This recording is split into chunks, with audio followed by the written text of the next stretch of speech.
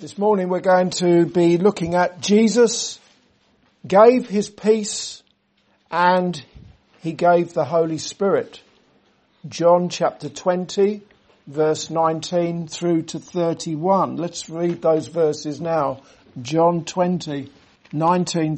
Then the same day at evening, being the first day of the week, when the doors were shut, where the disciples were assembled for fear of the Jews, came Jesus and stood in the midst and saith unto them, Peace be unto you. And when he had so said, he showed unto them his hands and his side. Then were the disciples glad when they saw the Lord. Then said Jesus to them again, Peace be unto you, as my Father hath sent me, even so send I you. And when he had said this, he breathed on them and saith unto them, Receive ye the Holy Ghost.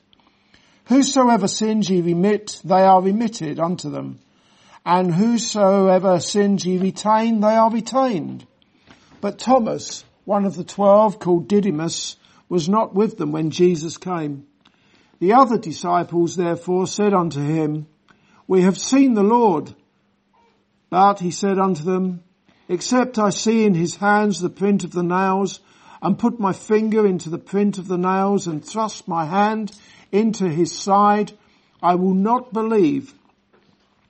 And after 8 days again his disciples were within, and Thomas with them. Then came Jesus, the doors being shut, and stood in the midst, and said, Peace be unto you. Then saith he to Thomas, Reach hither thy finger, and behold my hands, and reach hither thy hand, and thrust it into my side. And be not faithless, but believing. And Thomas answered and said unto him, My Lord and my God. Jesus saith unto him, Thomas, because thou hast seen me, thou hast believed. Blessed are they that have not seen and yet have believed. And many other signs truly did Jesus in the presence of his disciples, which are not written in this book. But these are written that ye might believe that Jesus is the Christ, the Son of God, and that believing ye might have life through his name. In verse 21, we see that Jesus gave his peace to his apostles in connection with them receiving a commission from him to go into the world, a world that has no peace, and to go into the world and to preach the gospel of Christ, which is the gospel of peace. This is a world in which ungodly people will say peace, peace, when the reality is they have no peace. Perhaps that's you. Perhaps that is you. You claim to have peace, but really when it comes down to it, you've got nothing. Jesus is the Prince of Peace. And the only way that you will ever have a real peace, one that endures, is if you repent and trust in Jesus for the forgiveness of your sins. He, that is Jesus, will reconcile you to God, and he will give you a peace with God that will weather all the storms of life. For example, a person who is trusting in Jesus and who is in some war zone with bullets whistling over his head as he cowers in a bunker, has a far greater peace than a Christ-rejecting person right here in our green and pleasant land. Does that make any sense to you? It's a real peace. Doesn't matter what the circumstances of that person's life are, what he or she is going through at the time, and admittedly that can be some pretty nasty and scary things, but if that person has been reconciled to God, he has a peace with God through faith in the Lord Jesus Christ. That is a kind of peace that is deep and it endures forever. We can consider proclaiming the gospel of peace. When you read the Acts of the Apostles, you'll see that in the first instance, those who were sent to proclaim the gospel of peace were the apostles of the Lord Jesus Christ. But not just the apostles. As you read, you realise there were others as well that went about proclaiming the gospel of peace. For example, there was Philip the evangelist.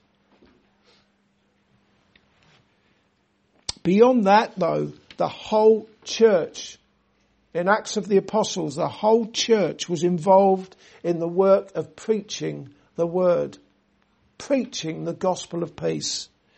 That ought to be the case now as well.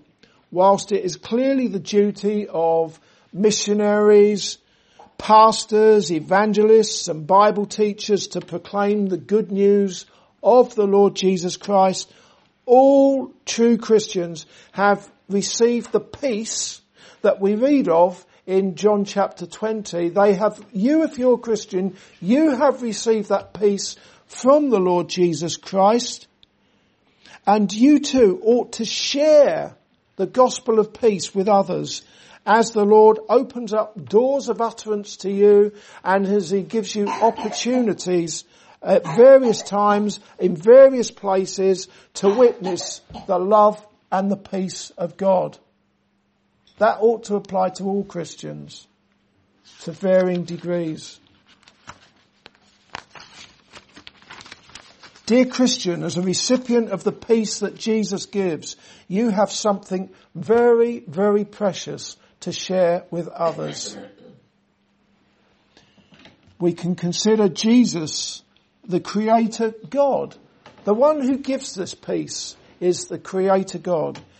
In the first book of the Old Testament, Genesis, the very first chapter records details of the 6 days of creation. We looked at it earlier in this service and it's all very clear, isn't it? 6 days of creation. And then in the next chapter, in verse 7, Genesis chapter 2 verse 7, it is written that the Lord God, in other words, Jehovah God, formed man of the dust of the ground and breathed into his nostrils the breath of life. And man became a living soul. That is when Jehovah God breathed into his nostrils the breath of life. He became a living soul. Here in the New Testament, right here in John chapter 20 and verse 22, we read about the Lord Jesus Christ breathing on people and giving them the Holy Spirit. Let's have a look at verse 22 here. And when he had said this, he breathed on them and saith unto them, receive ye the Holy Ghost. Can you see any connection?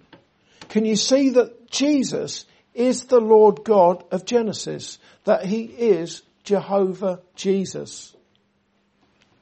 John's Gospel is packed from start to finish with the humanity and the divinity of the Lord Jesus. Can you see that even here in John chapter 20, verse 22, the divinity of Jesus is being set forth before us?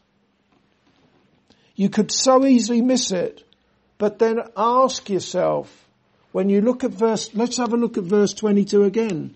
And when he had said this, he breathed on them and saith unto them, receive ye the Holy Ghost.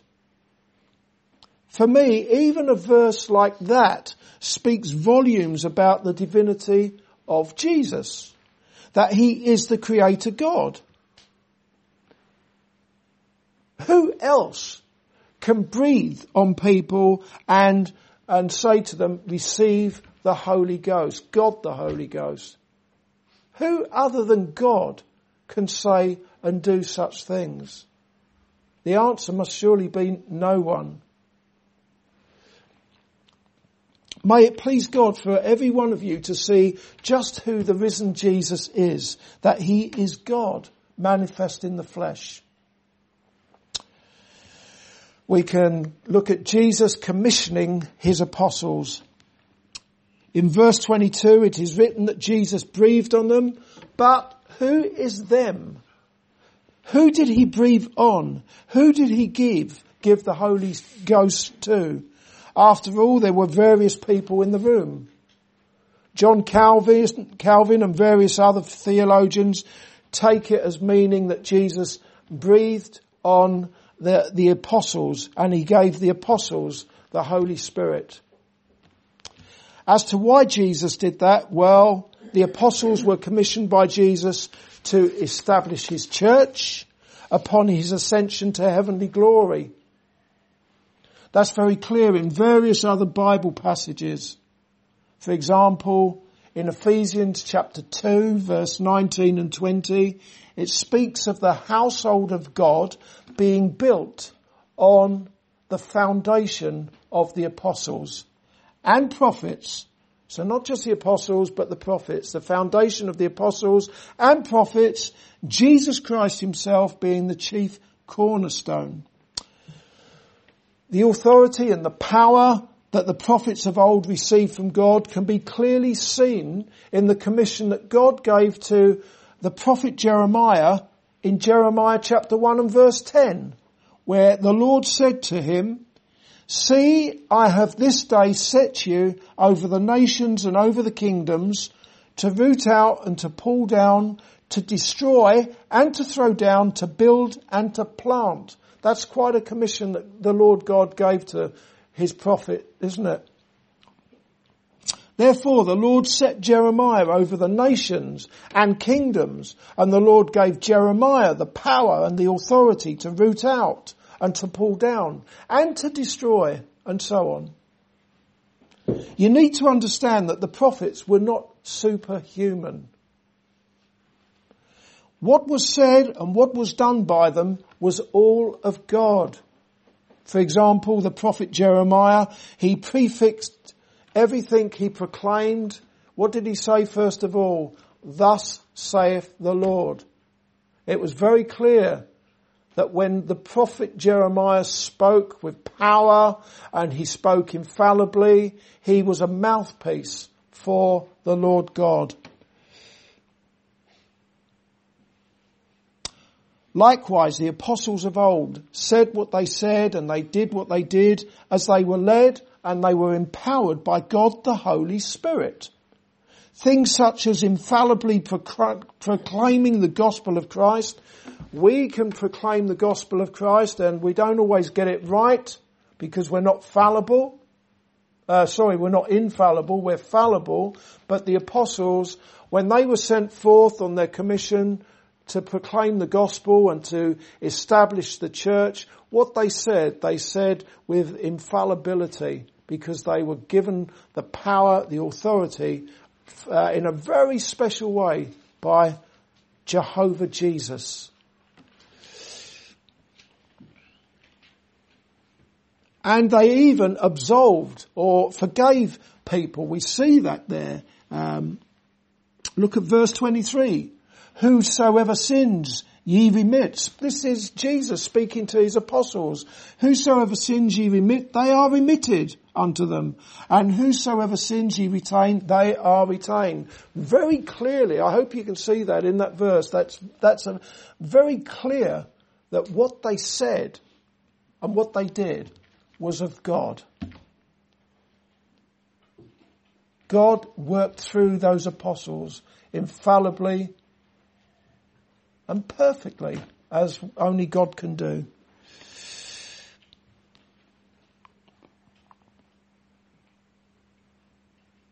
The ministry of the apostles was unique. They had all seen the Lord Jesus Christ. In Acts chapter 4, verse 33, it is written that with great power the apostles gave witness to the resurrection of the Lord Jesus. Again, that would have been with great power, not of themselves, but of God, the Holy Spirit, upon them. Jesus breathing the Holy Spirit on them. We can look at, or I'll turn to it, Ephesians chapter 3, verse 1 to 6, concerning the apostles here. Ephesians chapter 3, verse 1. The apostle Paul said, "For this cause, I, Paul, the prisoner of Jesus Christ, for you Gentiles, if ye have heard of the dispensation of the grace of God, which is given me to you, ward, how that by revelation he made known unto me the mystery, as I wrote afore in few words, whereby when ye read, ye may understand my knowledge in the mystery of Christ, which in other ages was not made known unto the sons of men, as it is now revealed unto his holy apostles and prophets by the Spirit, that the Gentiles should be fellow heirs and of the same body and partakers of his promise in Christ by the gospel.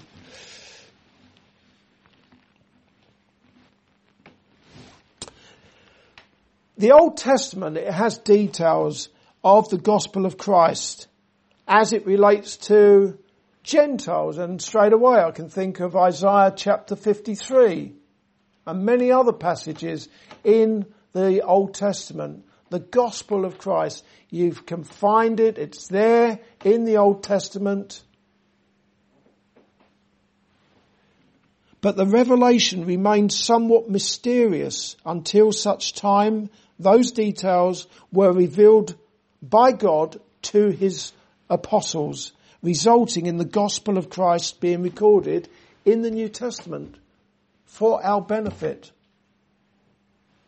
Although the Lord Jesus Christ continues to build his church, and day by day repentant sinners are still being added to the church, it has now been established, the church has now been established for many years, 2,000 years, and we have the gospel of Christ and the doctrine of the apostles fully recorded in the New Testament. Therefore, the apostolic office has served its purpose and is now obsolete. And anyone who now claims to be an apostle is at the very least delusional. The same would apply to modern day prophets. They too are delusional. Since all prophecy is sealed up in the Bible, and besides which, and we looked at this on the Bible study on Wednesday, it's written in Hebrews chapter 1 and verses 1 and 2, God, who at various times and in various ways spoke in times past to the fathers by the prophets, has in these last days spoken to us by his Son, whom he has appointed heir of all things, through whom also he made the worlds. As I said, no more apostles and no more prophets.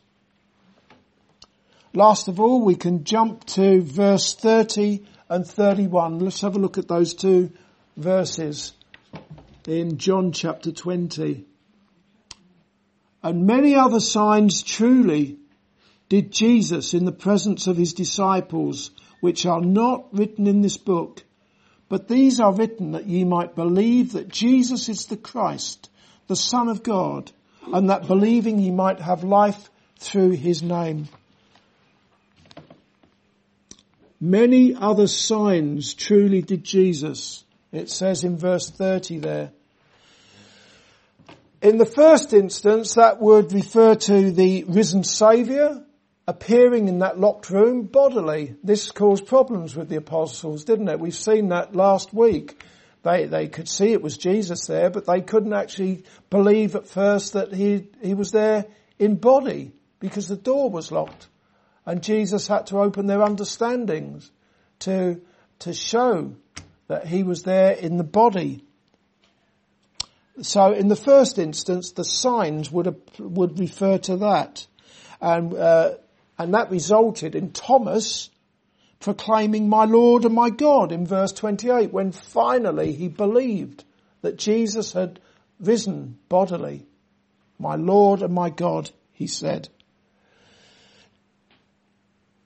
Perhaps you remember me talking about that last Sunday and pointing out that the self-proclaimed Jehovah's Witnesses reject the bodily resurrection of Jesus despite the weight of evidence in the gospel books and even in the Old Testament, the testimony that clearly tells us that Jesus would rise bodily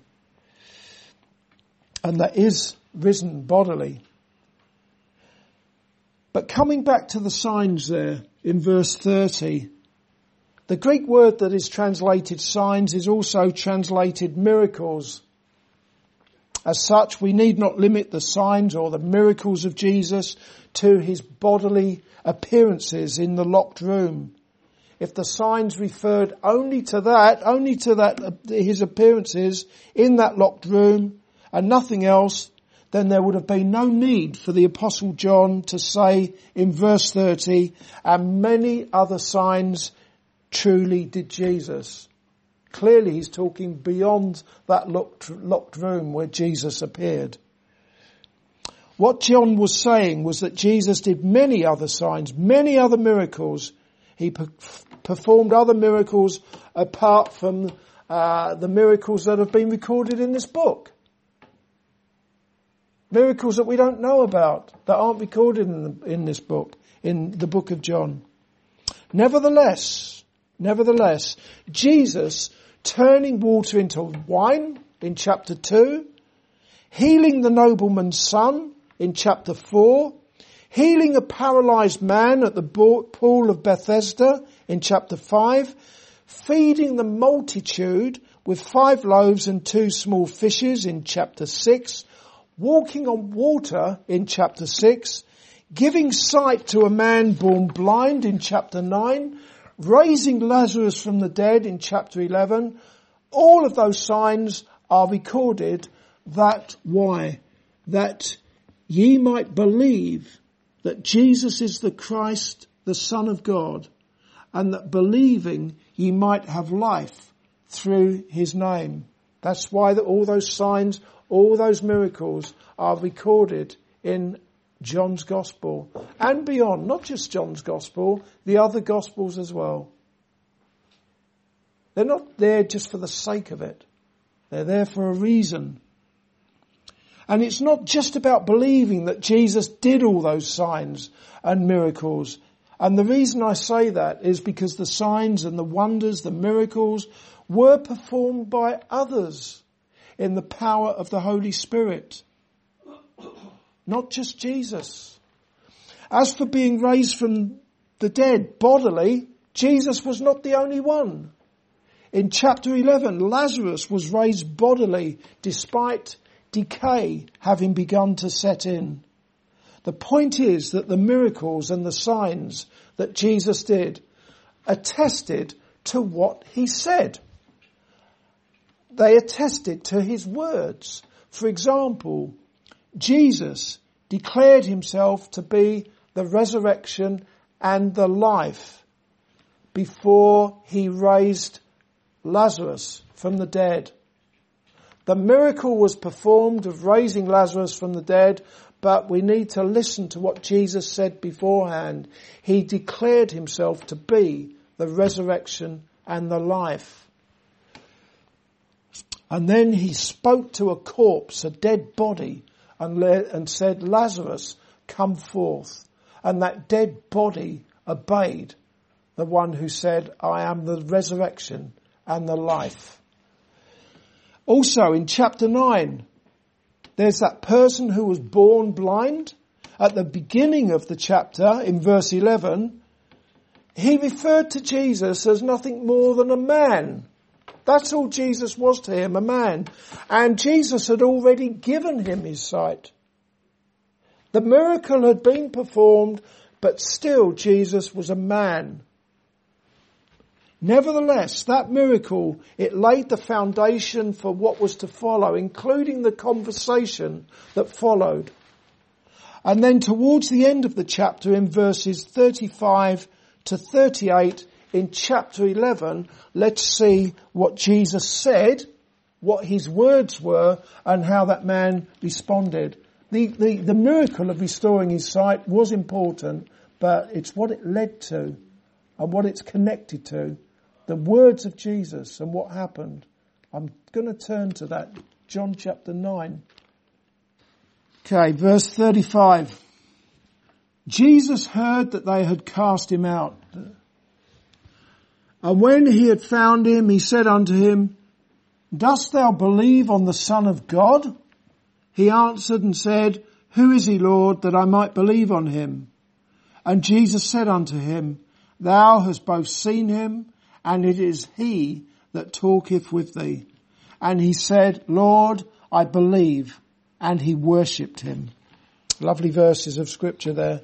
The sign, the miracle attested to the fact that the Lord Jesus Christ is who he said he is, the Son of God. In closing, the Old Testament makes it very clear that God would send his Christ into the world, that his Christ would perform various signs and wonders, and that his Christ is the Son of God. The Old Testament makes that clear. The New Testament gospel writers recorded details of the virgin birth of Christ, who is the Son of God, and they recorded details of some of the miracles that Jesus performed. Details are given of the very clear testimonies of those who were with Jesus, who heard him, who witnessed his signs, his miracles, that he is God. Such as Thomas in verse 28, who said, my Lord and my God. In other words, I don't know what more people want. They've got everything. You've got everything in this book, the Bible. You've got the miracles. You've got the very clear testimony of Jesus and those who were with him, who saw his miracles and who heard what Jesus said. What more do people want? Has God opened your eyes to see that it's not just about believing the signs, as wonderful as they were? It's about believing in the one who performed the miracles, that he is the Christ, the Son of God, that ye might have everlasting spiritual life through his name. Whoever believes on the name of the Lord will be saved.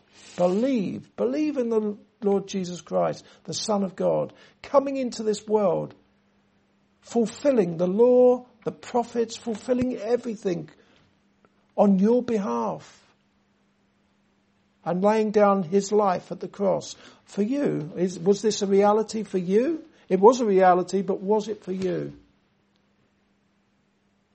May God open eyes to see Jesus for who he is, the Son of the living God. Amen.